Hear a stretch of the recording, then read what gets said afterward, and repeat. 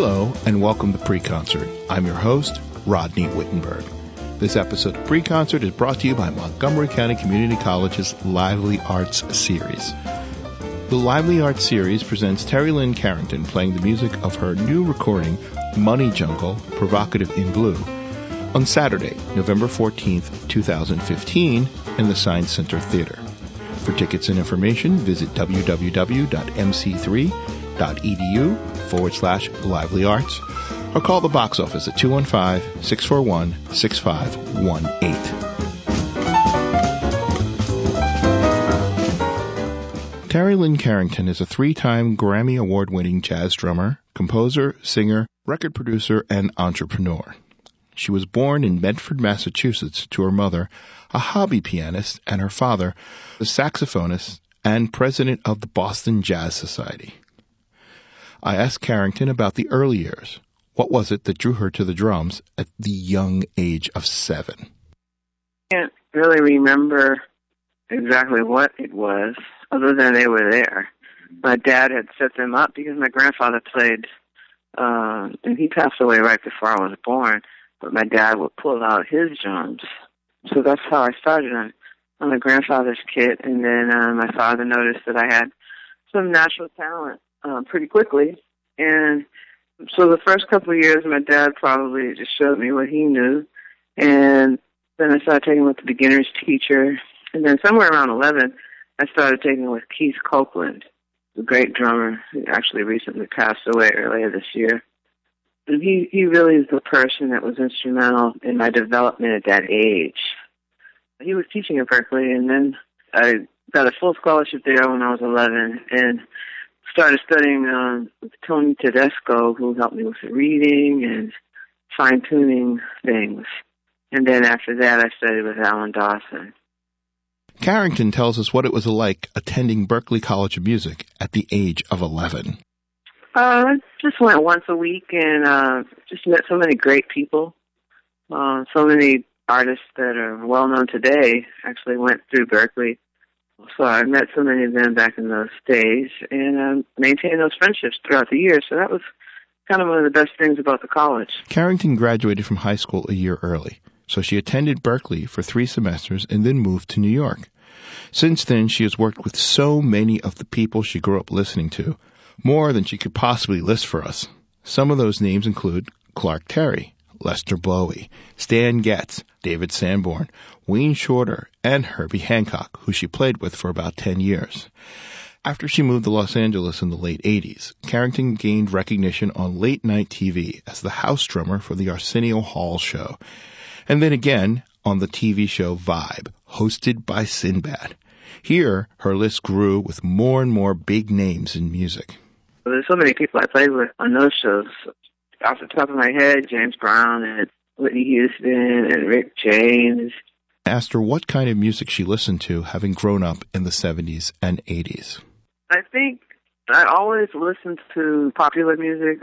I loved Earth, Wind and Fire and Michael Jackson, and, all the things that my friends listened to. But I also listened to jazz because that's what was played in the house. But my father, he also liked old school rhythm and blues like James Brown and Aretha Franklin and people like that. So I heard a lot of that growing up. And I stayed current because of, my friends. So I listened to pretty much everything. I asked her how she approaches the groove, or in drummers' terms, the pocket. Yeah, it's more instinctive. Basically, I'm an old school groove drummer. I don't take a lot of fills. I just wanted to feel good.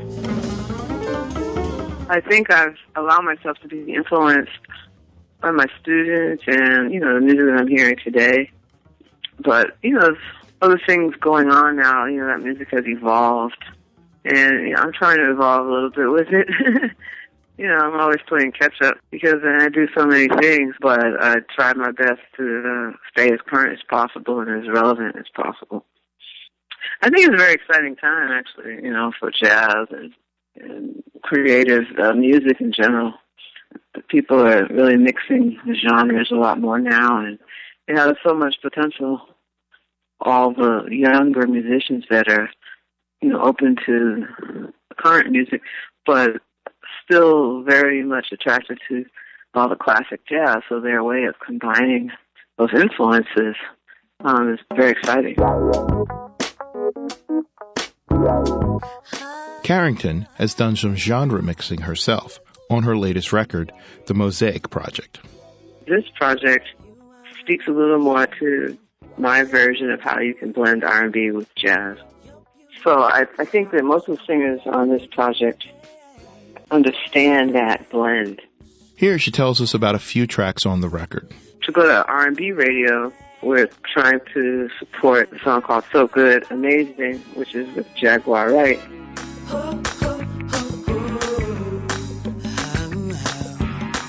And it's so good, amazing, I found someone. Oh, oh, oh, oh. Ooh, yeah. And it's so For more smooth jazz radio, we're going with the Chaka Khan track, I'm a Fool to Want You.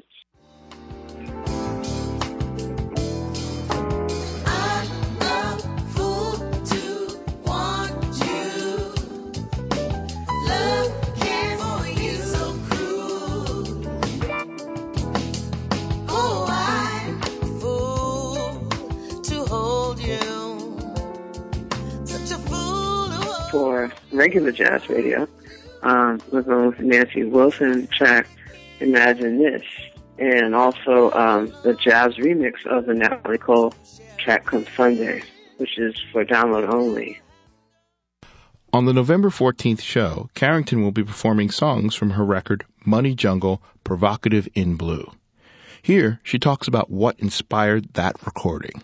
The original recording, Money Jungle, was Duke Ellington and Max Roach and Charles Mingus, and I didn't hear that record until about 12 years ago, but something about it just really inspired something in me, and I really couldn't identify why. It was very mystical, and I just felt like I wanted to play around with some of the arrangements. So occasionally I would just take one of the songs and play it live or rearrange it, and then something said to do a whole project. And I did not realize at the time that it was the 50th anniversary until after I, worked on the whole record. What were the highlights for her on Ellington's original work? The one that spoke to me first was the title track, Money Jungle, because I think it was Charles Mingus, just the way he played that bass theme. Very simple, but that just sticks with you. And that's the genius of Duke Ellington to me, writing things that are simple, that stick with you, but very poignant at the same time.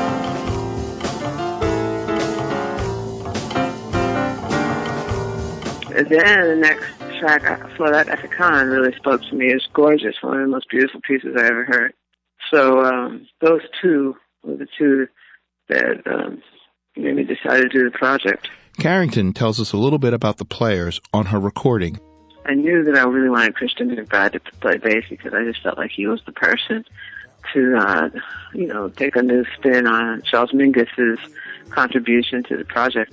Gerald Clayton was perfect because of his lineage and ability to understand Duke Ellington and his ability to play the blues, because it's a blues-based record.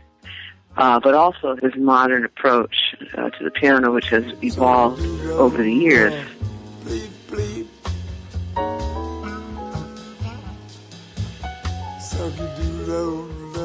Carrington was unable to tell us for sure who would be performing in her quartet at the November 14th show, because she has a group of revolving members in her band. She explains why this is necessary and how it keeps things fresh. Some of the people that I use have their own bands and are working a lot, so it's hard to have the same players all the time. So if people have seen the band already, chances are they may see a different configuration and enjoy it. Thank you, Terry Lynn.